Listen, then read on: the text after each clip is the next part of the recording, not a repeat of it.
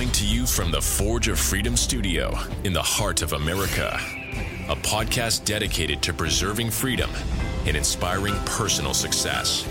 Freedom is born and lives through you, the individual, and it dies in the shadows of tyranny. Motivating our listeners to become well-rounded, freedom-minded people with the body of an athlete, the mind of a stoic, and the spirit of a warrior. The tree of liberty lives on through you, the Forge of Freedom. And now here's your host, Alex Uli. Hello, everyone, and welcome to another edition of the Forge of Freedom podcast. I'm your host, Alex Uli, and this is episode 77 of the Forge of Freedom. Today, I've got attorney and firearms instructor Mike Uli back in the studio. Mike, welcome back to the show. Hey, Alex, good to be here. Today, for Monday Gun Day, we're going to be talking about books that we recommend regarding firearms and self-defense. But before we get into that, Mike, I think there was a few things you wanted to mention, just sort of news-related items that you wanted to touch on before we get into our book recommendations. Yeah, I just wanted to talk a little bit, kind of, I'm sort of a serial watcher, I think, of YouTube, and sometimes I get fooled by these breaking news stories all the time, but and I avoid the which aren't breaking at all. They're you take the bait. Yeah, I take the bait and watch the stuff when there's really not much breaking going on. But I thought it was important maybe to talk a little bit about the news, a news item. I think it was this week, maybe last. And it's really not so much about the news, but it's about preparedness and kind of being ready and firearms and that sort of thing. And it goes back to the Nashville school murderer. I think it was Covenant Presbyterian School. Covenant. Yeah. In Nashville that happened, I believe, was earlier this year, March. Does that sound right? The exact dates aren't terribly important for the point that I want to make anyway. And that is that I think this last week or so, what's his name? Steven Crowder, released what was purportedly a portion of the manifesto of the school murderer down there. And I'm not going to repeat her name. But she purportedly had some manifesto, and for reasons that she sounds like, if you believe that this is part of her manifesto, and I do. I haven't seen anything to the contrary. Yeah. It looked like the officials down there were scrambling to figure out who had leaked it. Yeah. But there was no effort or information I have seen to suggest that it wasn't legitimate. Well, I haven't listened to a lot of Steve Crowder's commentary on this, except what he did and his crew did to verify that this was legitimate. So take it for what it's worth. I mean, I personally have an opinion that it's legitimate, a portion of it. And once again, this is only a portion. Number two, I think the telltale sign that it's probably legitimate is there are like 7 Nashville police officers that were put on, I'm not sure what the technical status is, like put on, not probation. Some sort of leave or... sort of leave or something.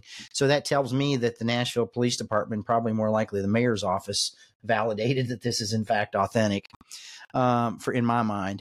And by the way, I'll mention when we go into this, the Nashville police, I think, did as well as police can do with respect to their reaction to this mass murder that occurred at this school in Nashville. So kudos to them for the reaction that they made and what they did. And now it's a shame that some of them may have administrative action taken against them. Maybe, who knows what's going to happen as a result of trying to get the truth out. And I'll leave it to your viewers or listeners to think about why the government didn't want us to see this manifesto. And I'm not going to talk about that's another story. But here's what I want to talk about just a little bit. In the manifesto, I've got one page in front of me, and it's a little bit difficult to read, but I thought I would mention a couple of things here.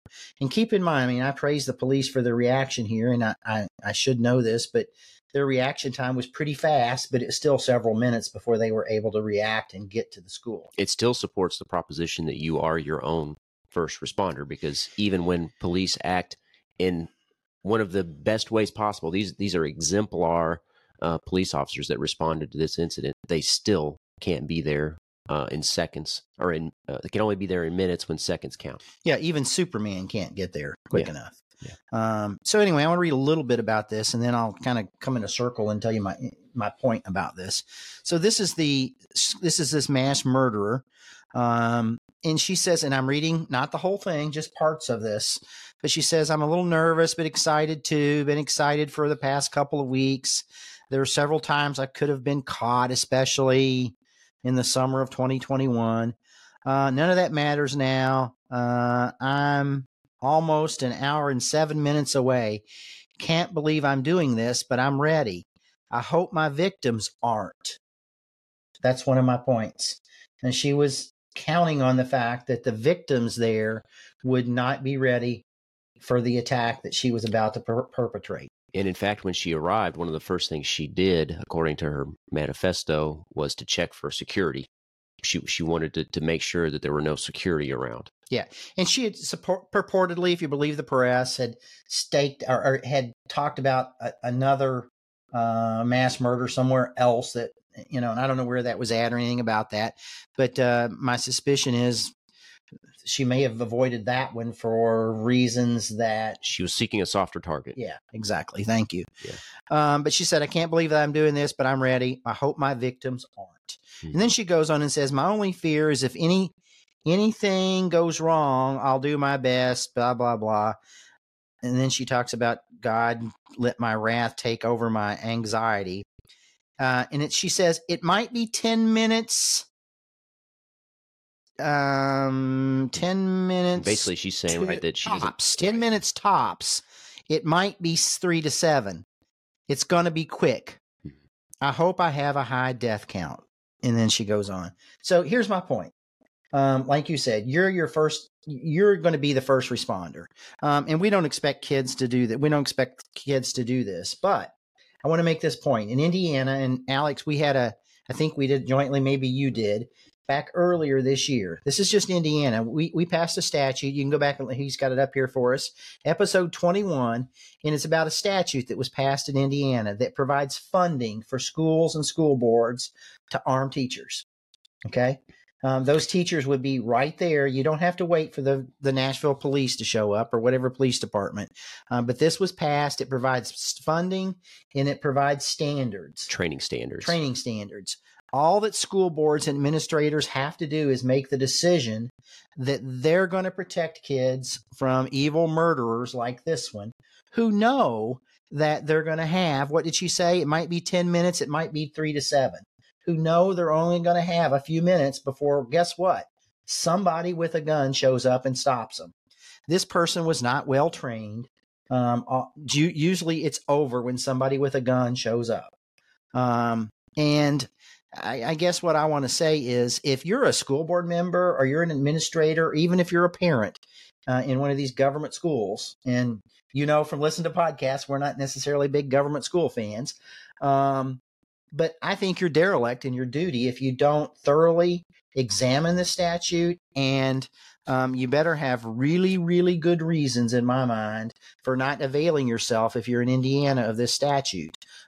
Because I think if it ever happens, you need to look in a mirror because you're going to be the one responsible for what happens in that 3 to 7 to 10 minutes. And I'll link to the episode 21, where we talked about this statute here in Indiana that provides, like you said, Mike, funding and training standards for schools that want to allow their teachers to be armed. And the training is very thorough training. It's training that would equip the teacher beyond what a police officer receives at the Indiana Law Enforcement Academy before they go out on regular patrol. Yeah. So these teachers are going to be better trained than probably the average. They will patrol. be. Well, they will be for the task that they are expected to complete, or for school security for that particular task. If you compare government training, the only reason I hedge on that a little bit is it's possible that officers go out and get training on their own. Mm-hmm. But you're right. In all likelihood, that's going to be the case. They're going to be better trained, better equipped to handle mass murderers like this one that showed up in Nashville. But let me back up. I'm comparing to an officer that comes right out of the academy. I understand. Yeah. So not officers in general, but officers that only go through their training at the academy will be less well equipped than a teacher that goes through the mandated training in Indiana if the school board avails themselves of this statute. Yeah, and we don't mean equipped in terms of just the hardware, the firearms. We mean equipped in terms of their training and ability to react to one of these mass murder situations. So, I think it's, if you care about kids and you're on a school board and you're an administrator in Indiana, maybe you've already done it. Kudos to you. But you better come up, in my mind, with some really, really, really good, valid reasons not to do this. And guess what? There are none. There are none. There are none. But John Lott, we've talked about him quite a bit from crimeresearch.org or Crime Prevention Research Center. There has never been a school shooting at a school that allows their teachers to be armed. Yeah.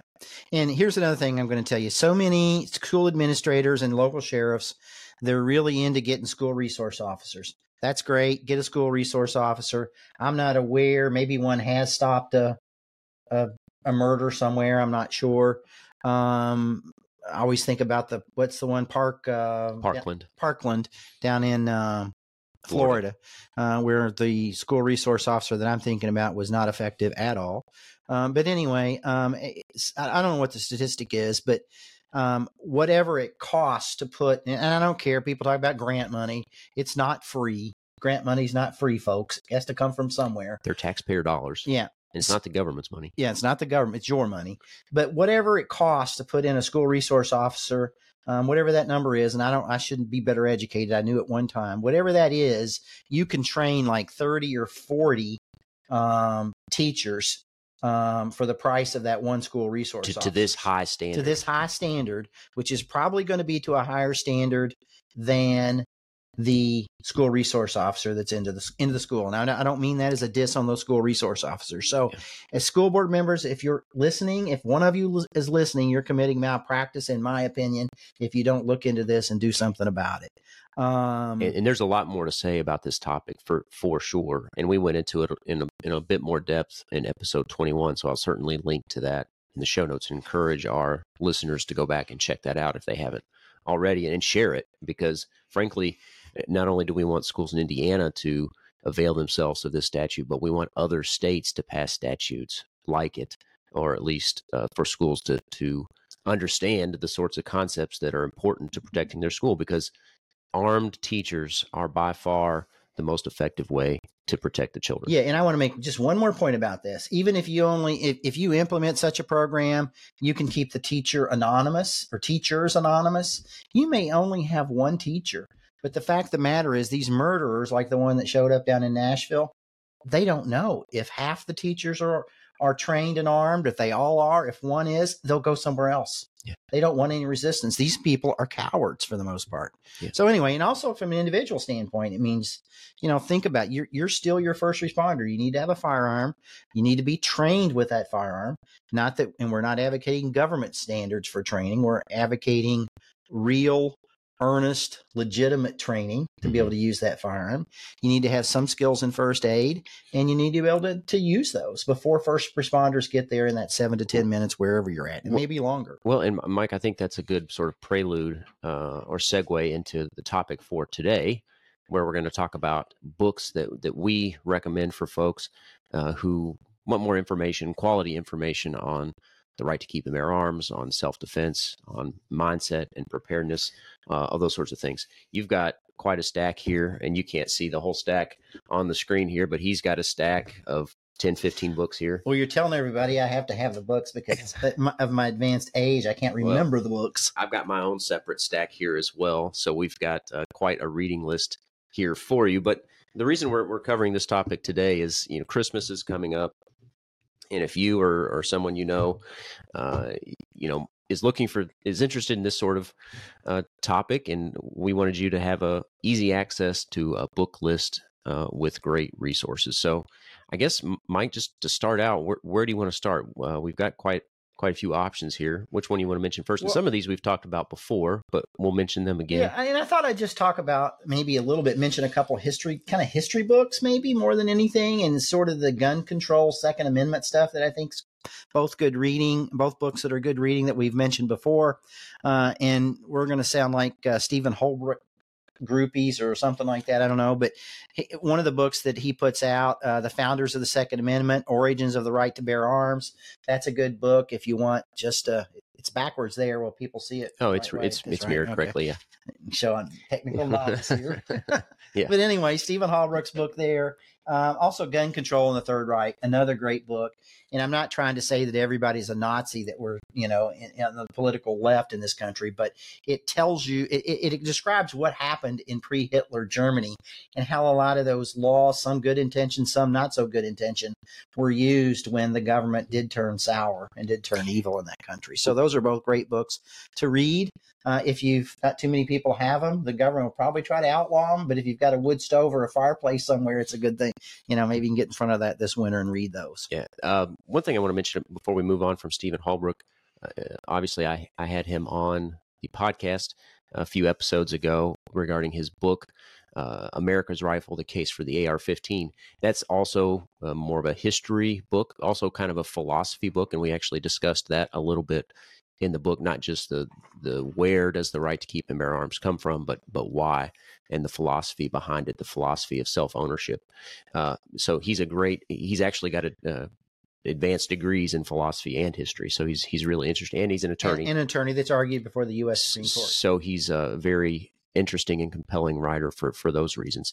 But if you read The Founders' Second Amendment, Origins of the Right to Keep and Bear Arms, that book is very relevant to what's going on in the courts these days. Obviously, with the Bruen decision from June of 2022, the courts have shifted their attention to the history of the Second Amendment and the history of the regulation of the Second Amendment, or the individual right to keep and bear arms. And I think if you read his book, you'll have an excellent foundation to understand the sorts of arguments that are going on in the courts. I listened to, what was the case, Rahimi, last week. Tuesday.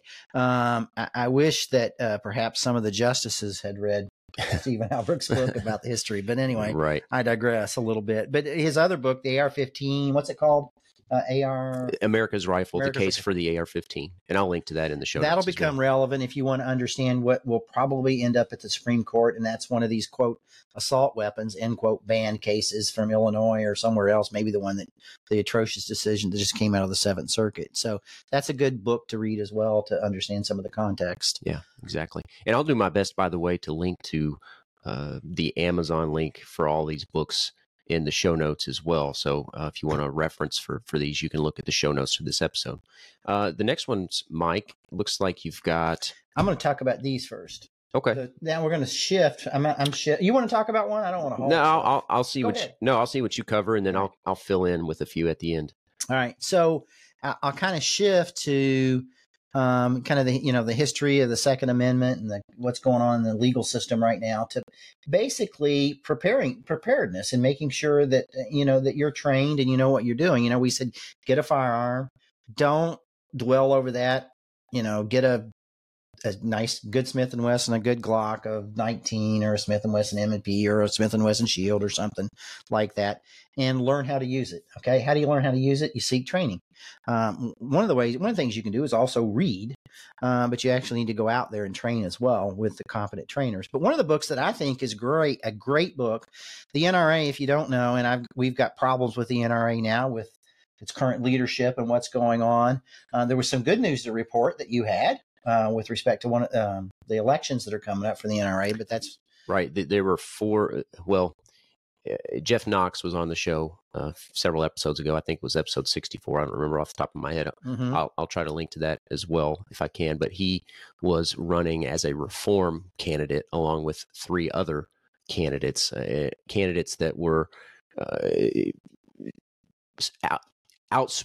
publicly outspoken about the problems with the current NRA board, the current NRA leadership, and are hoping to reform the NRA because even though the NRA is sort of in the dumps right now, I think that a strong NRA going forward is important, and so do these reform candidates. Well, they had to collect enough signatures to get on the ballot for the election. So earlier this week, or last week rather, we learned that each of the four reform candidates did get enough signatures to get on the ballot. So I've never heard of 4 petition candidates making it onto the ballot. So that was fantastic news, especially since they are people who care about a strong, functioning NRA that acts in the interests of its members.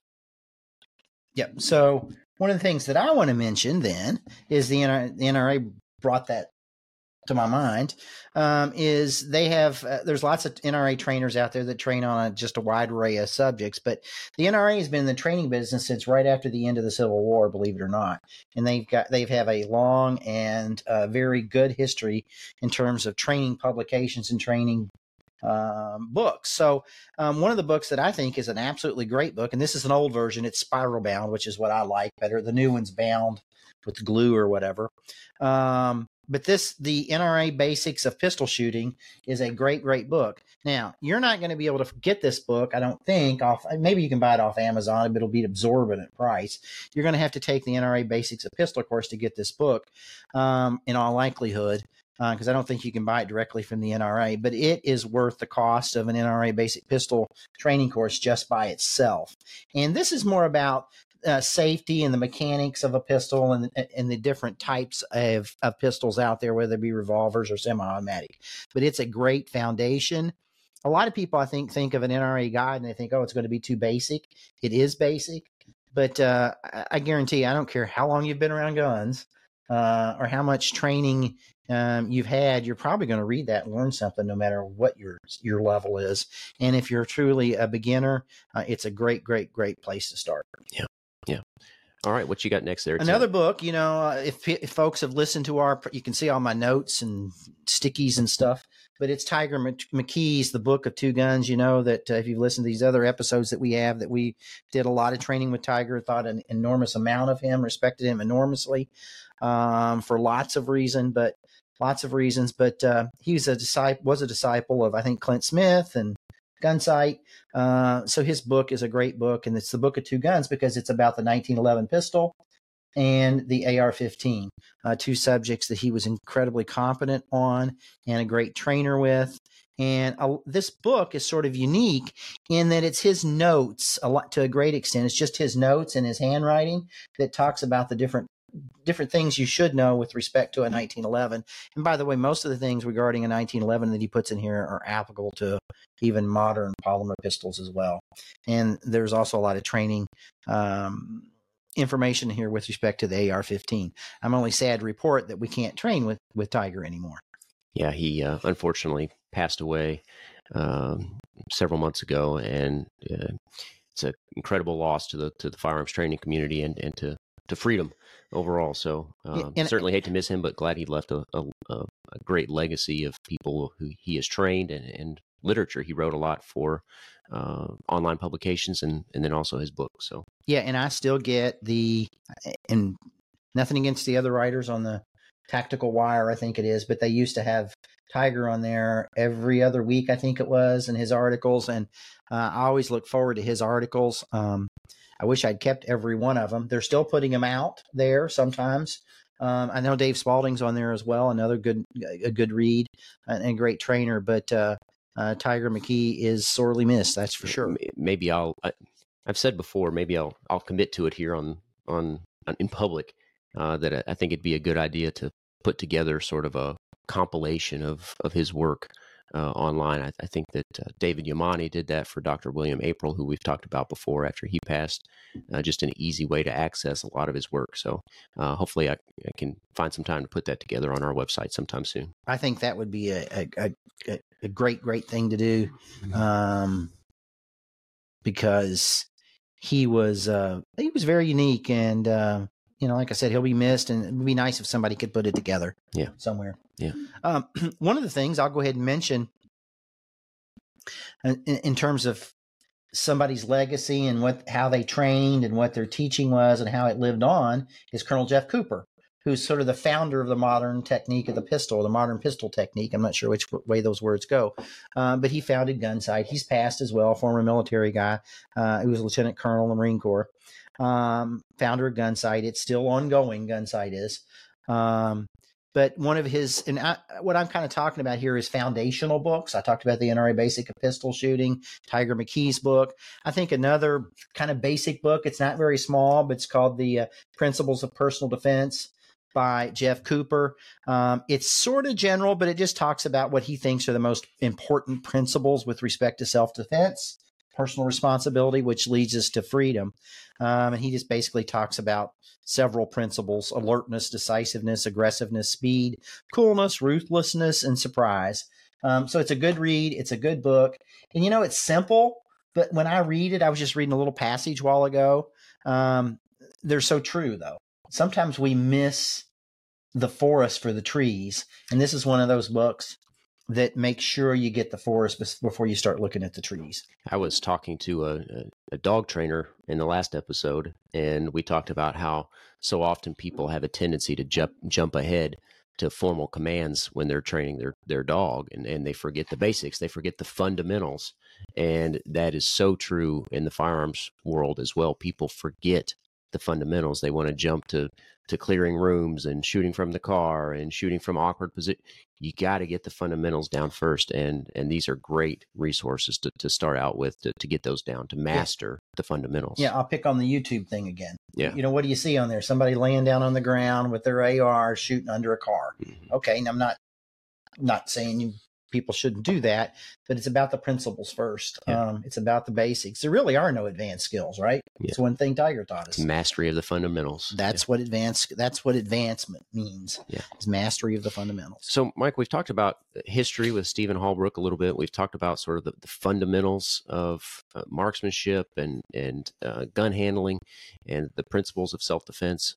It looks like you've got a few other categories of books here. It looks like we've got maybe mindset here and then more legal genre. I think those are two decent categories. You want to talk about maybe mindset first, and then are these the first one? I think is mindset, but it's about we always talk about awareness and avoidance are keys, more important than a training thing that most of us spends enough time for. What I'm trying to say is we don't devote enough time to those areas of awareness and avoidance. One of the books that I think is a good thing, once again, a foundational book to start with, is Gavin de Becker. It's a pretty old book. This is not the latest version, but it's Gavin de Becker's book, Gift of Fear. This is really not a firearms book. As a matter of fact, I would suggest to you, Gavin Becker is not necessarily a pro-firearms person necessarily. Yeah, he's really not. To the extent that we are anyway. Right. He may... Well, whatever. I mean, it's just I'm not going to comment on his politics. He favors far more government regulation than we do. Yeah, probably thinks it's better for the government or government agents to have firearms than we do. But anyway, solely for them to have them. But anyway, it's still a good book. And basically what it's about is, and it's geared more towards women, but it's about trusting our intuition. Our intuition is developed as human beings over millions of years to help us survive. Okay? And that's sort of a change mechanism in our psyche or our mental awareness. And basically what it says is he recounts a lot of stories, a lot of them about women. Some of them turn out well, some of them don't turn out well. But it's about all the clues that we gather subconsciously from our environment that gives us this feeling of danger or not danger. And sometimes we ignore that. We've got this notion or this inclination to have normalization bias, and that is to think everything's normal and there's nothing. We try to convince ourselves that things are normal. But what we ought to be doing maybe is listening more to that fundamental intuition we have that's been developed over eons that helps us avoid being eaten by other animals. Yeah. Is what it amounts to. Right. Yeah, and these are instincts, like you said, that have been developed and refined as a survival mechanism. And obviously the Darwinian sort of theory of evolution, the people with the best instinct are the ones that have survived, right? So those are the sort of instincts that we should pay more attention to. Yep, and not ignore them in the modern world. Another one book I'll just not real briefly. It's called Left to Bang. It's a little more it's later in time than Gavin de Becker's book, I think, but it to a great extent it's based upon the War on Terror and what happened in the Middle East, and how soldiers and Marines and sailors too were able to use clues and their environment and context to understand danger. Right. Well, it's interesting, right? Because in the Middle East, they couldn't necessarily tell an enemy from an ordinary civilian, right? So they had to understand what sort of context clues they had, what environmental clues they had to survive and to identify a bad person, identify the enemy. But I find this area of awareness and clues. One of the books I didn't bring up is, I can't remember the guy's name. He wrote the book. He was the head of the FBI nonverbal communications area and trained FBI agents. It's called What Everybody is Saying. And what he means by body is your human body. It's a book. I can't remember his name. I'm sorry. I'll get it for you and you can put it in the links. But it is a really, really good book to help you understand how you can read people. And it's not looking at people, like they do on TV. Oh, is he lying or not lying? It's not about that sort of thing. Joe Navarro. It's a great book.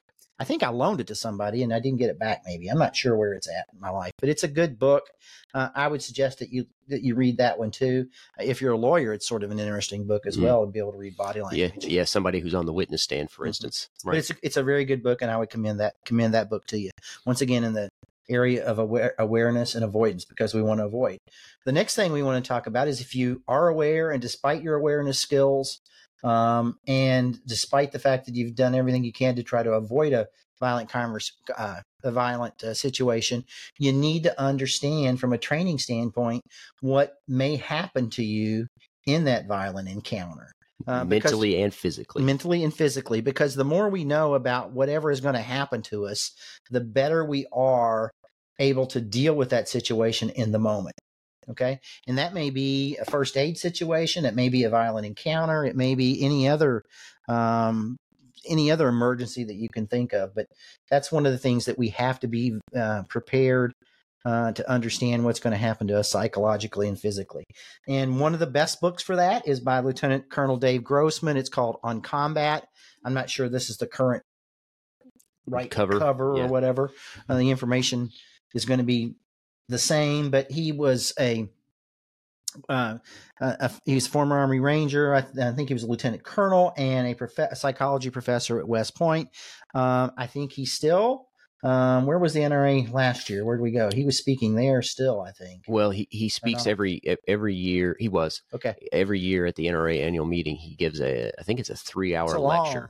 And I think he gives it 3 or 4 times, at least twice, I think 3 times throughout the convention. So yeah, it's a wonderful seminar. If you can go, you should certainly attend. But this one talks about it's called On Combat, and obviously a lot of the scenarios that he talks about, and a lot of the psychological reactions and physiological reactions that people have to combat are the same sort of reactions that you're going to have if you're involved in some kind of violent encounter on the street or in your home or anywhere else. So I can't emphasize enough. I know how much time we have here, but I can't emphasize enough how much I believe, based upon taking his seminars, reading his books, listening to other people, talking to other people, and experiences I've had, that it's just so true that if you can be in this situation and say, I knew this could happen and I know what to do, versus this is surreal. How many times do you hear on the news, it was surreal?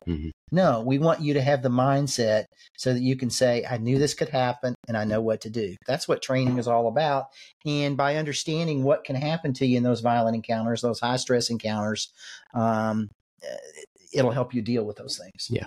Yeah. And it's not a book, but if you take training with Massad Ayoob, and we're going to talk about Massad Ayoob here shortly, he talks about Alexis Artwell. Yeah. And she has a publication that basically goes through the sorts of physiological reactions that you might have during a violent encounter, a life or death situation. And that could be a violent encounter with somebody who's attacking you. That might be a car accident. They're the same sorts of reactions that you may face in each situation. But like you said, Mike, if you can anticipate those sorts of physiological responses ahead of time, you're more likely to be able to cope with them. Yeah, and I'm going to talk about Dr. Artwald and it's Massad's book, Straight Talk on Armed Defense, but I'm going to talk about her and William April as well, who's deceased, unfortunately. So, but anyway, the other book that Dave Grossman wrote, along with Lauren Christensen and Michael Askin, is called Warrior Mindset. And it's sort of a parallel book to On Combat, but those two books, I think, are, in my mind, they're required reading to get you in the right frame of mind to understand what might happen to you in that violent encounter. Mm-hmm. And be that person that says, I know what to do. I knew this could happen. I know what to do. All right. So how much time do we have? No, we have time. We're about 34 minutes in, so we can go a little bit longer here. But we've talked about history and firearms handling and marksmanship and mindset and awareness and avoidance. Next is kind of, I think we're going to talk about Massad Ayoob next, right? Is that, I see he's the next stack. And he's got kind of a broad range. It's a little mix of everything really, except history. There's not much history here, but some history. So anyway, let's get into some of his books. What are a few of Massad Ayoob's books that you would recommend? We're getting into a little bit of the legal genre. And I guess the first thing that I want to mention is not his first book, but and it's not, actually, he did more of the editing, I think, than the writing, because there were contributions by a number of authors. And if you're just starting out on your training mission or your training journey, or even if you're not, this is a great book, because there are authors. This is called Straight Talk on Armed Defense. Okay. And their contributing authors are 6. It looks like there are 12. William April, who's great. We've talked about him before. We've trained with him before he passed with Greg Ellifritz. Greg Ellifritz up in Ohio. Alexis Artwald, Massad Ayoob, Spencer Blue, Ron Borsch, Craig Douglas. This is a who's who of trainers. Jim Fleming, Tom Givens, Marty Hayes, John Hearn, Chief Harvey Hedden, and Dr. Anthony Simone, Semone. So this is a great book, and it covers all these authors have their own specialties in the area of self-defense or armed response. And this is a great book to get you just a wide variety of experience on all kinds of things that you ought to be thinking about if you're going to take the responsibility of being your own first responder. Okay. Excellent. Enough said about that. I don't think we want to go into each chapter, but I can tell you, I really enjoyed the book. Yeah. Well, I mean, we could, I think, in a separate episode, maybe break down some of the chapters in the book, but now, I think we'll leave it at that. But this is one of those books, I think, along with Jeff Cooper's Principles of Personal Defense, is a good idea to go back and read again every few years. Yeah. So the next. Yeah, it's one of those books that kind of gets to a lot of the fundamentals, right? It's one of those fundamentals, and it's timeless. Yeah, exactly. So, the next book, speaking of timeless, I think, and no offense to his other books, but Massad's books, and by the way, Massad's still training. He teaches a plethora of courses. Kind of the heart of his courses is what's called Mag 40, which is 40 hours of training. And that's where you can get a lot of these same principles, and you ought to do that training, but you also ought to read this book. This is a little dated, but so is the Constitution. It's probably the best document we have. But this is still a great book. It's filled with principles and kind of the basics of self-defense, the legal portion of it.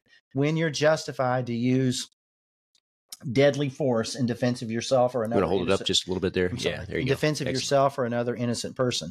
So that's what I think is a great first read, particularly when you want to get into the legal aspects of when you're going to be justified under the law and using self-defense. Excellent. One of his later books, kind of an update of that is, and then once again, these colors are not right, and this book face is not right. I think it's a different art design, but it's called Deadly Force: Understanding Your Right to Self-Defense, and it integrates some newer cases and things like that, like the Zimmerman case that was down in Florida. It's been a long time ago, but integrates some newer facts, but the principles are all essentially the same. Yeah. Okay. Yep.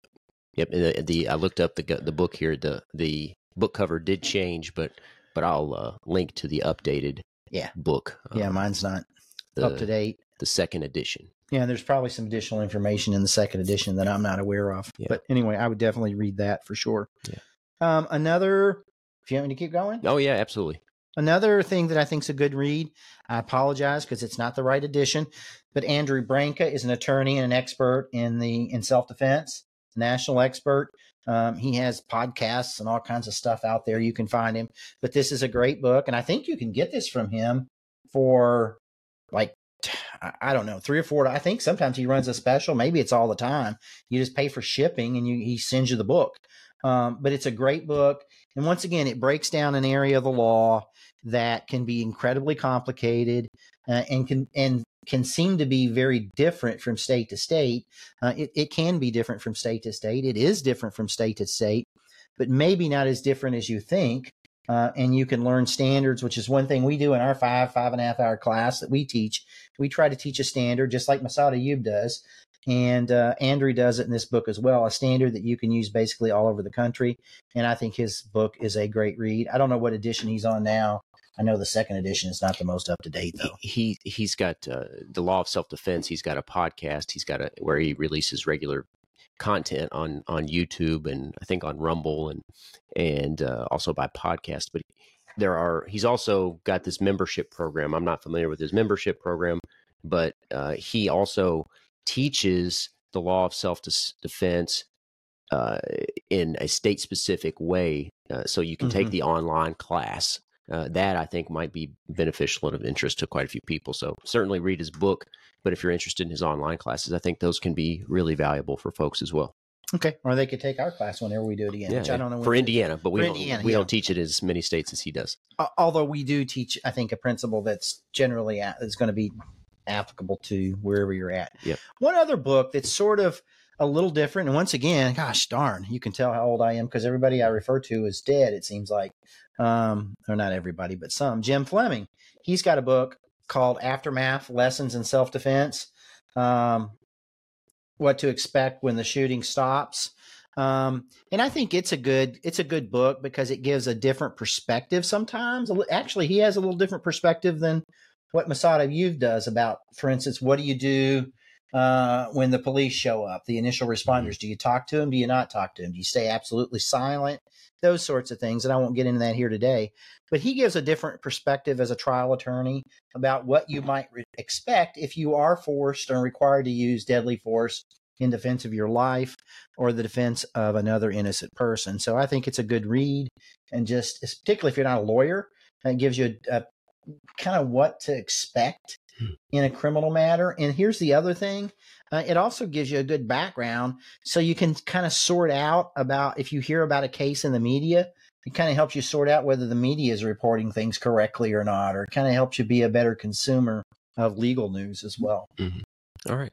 Well, we've gotten through your stack there, Mike, but I know that's not an exhaustive list by any stretch, right? I mean, there are lots of excellent books related to the Second Amendment and to the right to keep and bear arms, but also to mindset, to marksmanship, gun handling, and basically anything related to the right to keep and bear arms. Yep. But I think this is a great place to start for folks. Just to get through these materials would take most folks quite a while, but I think these are a great place to start. I've got a separate stack over here. I'm not going to go through all of them. Some of them are the same. One I'll mention, this author was also on the podcast, Jacob Hornberger, The Tyranny of Gun Control, I think is a fantastic history book and philosophy book as well, along the lines of Stephen Holbrook. He's also an attorney, an economist, historian. Great book. You can see it's not very big, but I think this gets to the fundamental issue much more quickly than many books, and I think is an excellent resource. So The Tyranny of Gun Control by Jacob Hornberger. Again, he was on the podcast not too long ago. I'll link to that as well. I think it was episode 60. Yep, it was episode 60. The other one I want to mention, More Guns, Less Crime, and this is by John Lott. He's got more recent books out, Gun Control Myths, and what's the other one? let's see here, I've got it. The War on Guns. Both also very good books, but sort of his seminal work was More Guns, Less Crime, I think is an excellent book about just sort of dispelling this notion that if we have more guns, there's going to be more gun crime and a more dangerous world. And I think that that's counterintuitive to lots of folks, that that's actually not the case, that it really is true that an armed society is a polite society, and that where people can go armed for their own defense, criminals are more hesitant to commit crime. Yeah, it's interesting. He's one of those guys that speaks at the NRA conference, which is going to be in Dallas next year. And he also has an email newsletter that he sends out that's good to subscribe to as well. Yeah, his social media is good too. If you don't like the email newsletter, I know a lot of people don't like. My inbox is full. I get his newsletter, but a lot of people don't. He's also active on Facebook and Twitter, so definitely check out Crime Research. I like his newsletter because if you've got a particular interest in something that's in the news over the last month or two, he's probably addressed it. His newsletter is excellent, no doubt about it. So check it out if you're interested in the newsletter. Along the same lines, there's this book I actually got at Gun Rights Policy Conference from the Second Amendment Foundation. It's called The 7 Myths of Gun Control by Richard Poe. And this is an excellent book, again, sort of dispelling a lot of the notions that you hear from the media about, oh, this is a uniquely American thing when they're talking about these mass killings, or that, look what happened in Australia, they don't have this sort of thing. It's not true. And those sorts of myths are dispelled in this book by Richard Poe. I'm taking the ones I haven't read. Oh, okay. I want to see if Doris will read them to me. Yeah, there you go. There you go. All right. Well, we will. I'll do my best to link to all these in the show notes, most of them anyway. And of course, I would also want to. I'm going to let you chime in here in just a second, Mike. Encourage people to read the monthly newsletter from Rangemaster. Of course, that's not a book, but the newsletter from Rangemaster is fantastic. The weekend knowledge dump from Greg Ellifritz is amazing. He links to a lot of great resources. And then the Armed Citizens Legal Defense Network, their monthly newsletter is also fantastic. It's very, very good. That's one thing I was going to mention was ACLDN's newsletter that comes out every month. They make it free to everybody, whether you're a member or not, I think, right? Anybody can read it. So it's free, and it's worth a whole lot more than free. I can tell you that. Yeah. The other thing is, now you don't get this unless you're a member, but our friends at ACLDN, if you become a member of Armed Citizens Legal Defense Network, and we won't go into what that's about, you should check it out. We're members. Actually, ours are complimentary because we're affiliate attorneys, but we were paying members before we became affiliate attorneys. I made that decision. But it used to be DVDs. I'm not sure how they transfer the videos now, but when you become a member, there are a series of DVDs that are very, very, very, very good. And I think that if you get nothing else out of that membership, those DVDs are worth the price of admission by far, if they're still DVDs, however they get them to you. Yeah. But those things are great as well. And then one last thing I'll mention, one of the things that I have gained, I think, enormous knowledge from is Gun Talk by Tom Gresham. It's a weekly radio show. I think it's 3 hours as radio goes. It's 3 hours on radio. It's really not 3 hours because you have commercials, but there are whatever they come out to, 40-minute, 45-minute segments, and they are very good. They talk about current topics. Now, I've got to admit, there are some advertising on there. Somebody, ABC Gun Company, gets on there and talks about their latest gun. Okay, whatever. If you're interested in that, that's fine. But there's a lot of good information on there that I know I wouldn't know about if I hadn't spent the time to listen to him. Well, that's how we found out about Tiger McKee. There you go. That's exactly right. Gun Talk. So I would highly recommend Tom Gresham's Gun Talk. If you can't listen to it on the radio, which some people won't because it's not carried locally, you can get the podcast. Just listen to whatever, Apple something. And guess what? How do we find out about ACLDN and Masada U? Tiger McKee. Yep, Tiger McKee. Gun Talk, Tiger McKee. It's a funnel. Yeah, exactly. And obviously, Gun Talk is the beginning of that funnel for lots of people, and it was for us to at least a certain degree. Yeah. So in Tom Gresham, it's just, I mean, there's hardly anything I would disagree with him about. So maybe sometimes he's a little bit more critical of Firearms Policy Coalition, I think, than I like. But anyway, you like their vulgarity. I like Firearms Policy Coalition a lot. Yeah. But anyway, so check that out.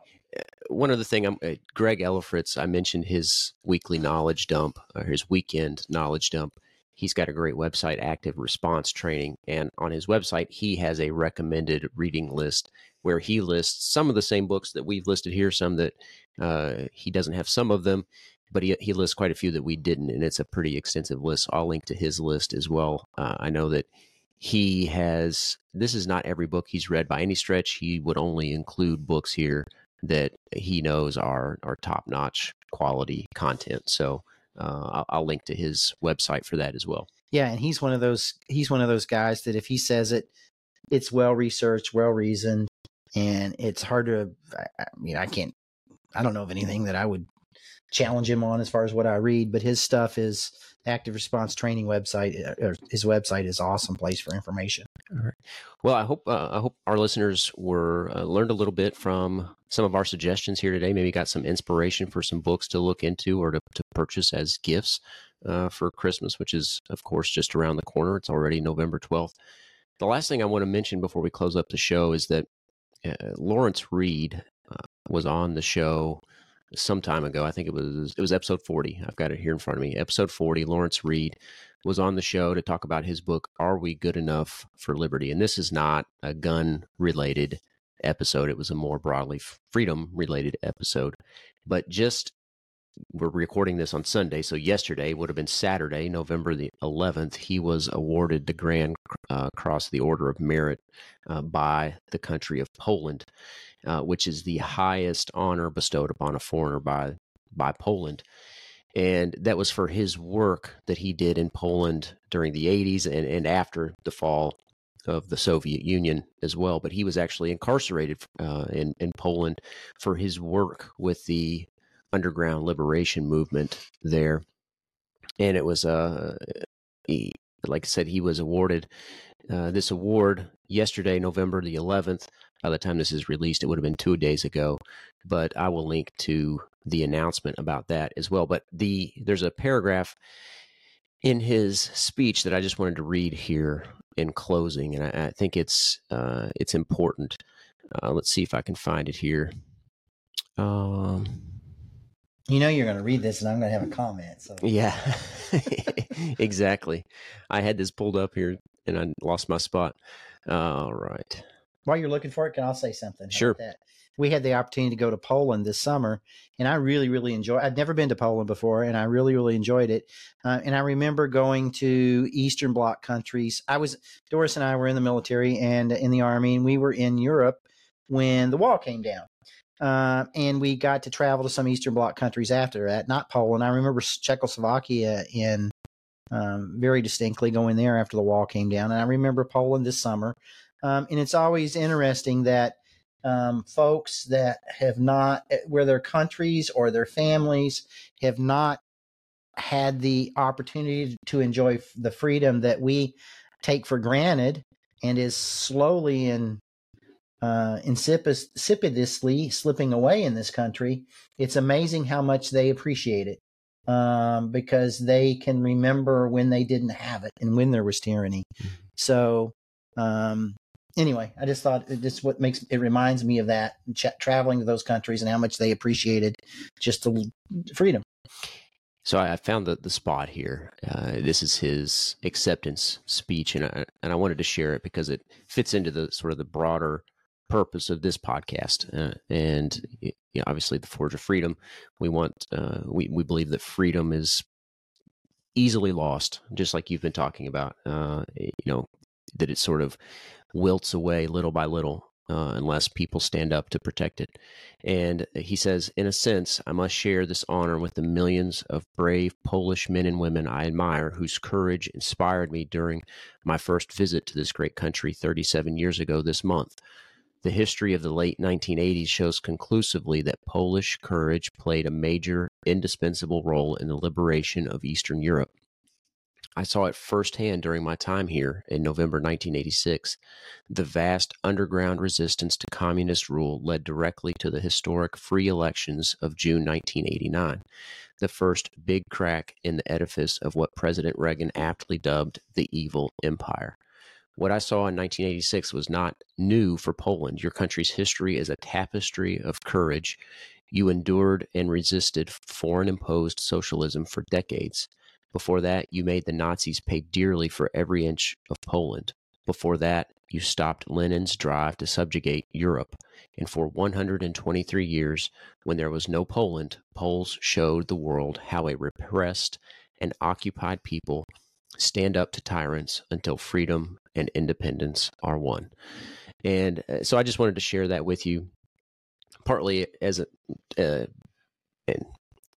honor to Lawrence Reed. I think that it's a well-deserved honor for his efforts there. But what he says here, I think, is important, that they showed, the Poles did, the world how repressed and occupied people stand up to tyrants until freedom and independence are won. And obviously, we're not in that situation here yet, but it's happening little by little, and we have to stand up more than they're putting us down, or else we're going to end up in a situation where we are repressed and occupied people. And freedom, it's not passed on through the bloodstream. That used to be part of my intro to this show. It's something that has to be preserved and fought for generation to generation. So don't rest on the laurels of United States freedom, because it's becoming less and less each day. So with that said, thanks for listening to the episode. I hope you learned something. We'll link to all these books in the episode, along with this article about Lawrence Reed and his the honor he received in Poland.